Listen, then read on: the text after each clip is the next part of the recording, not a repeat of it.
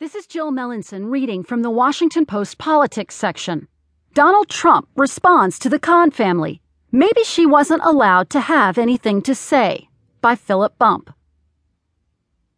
Donald Trump has spoken out about Kaiser Khan, the father of a soldier killed in Iraq, who issued a devastating critique of Trump at the Democratic convention. Khan, his wife Ghazala at his side, demanded that Trump read the Constitution when considering his proposal to bar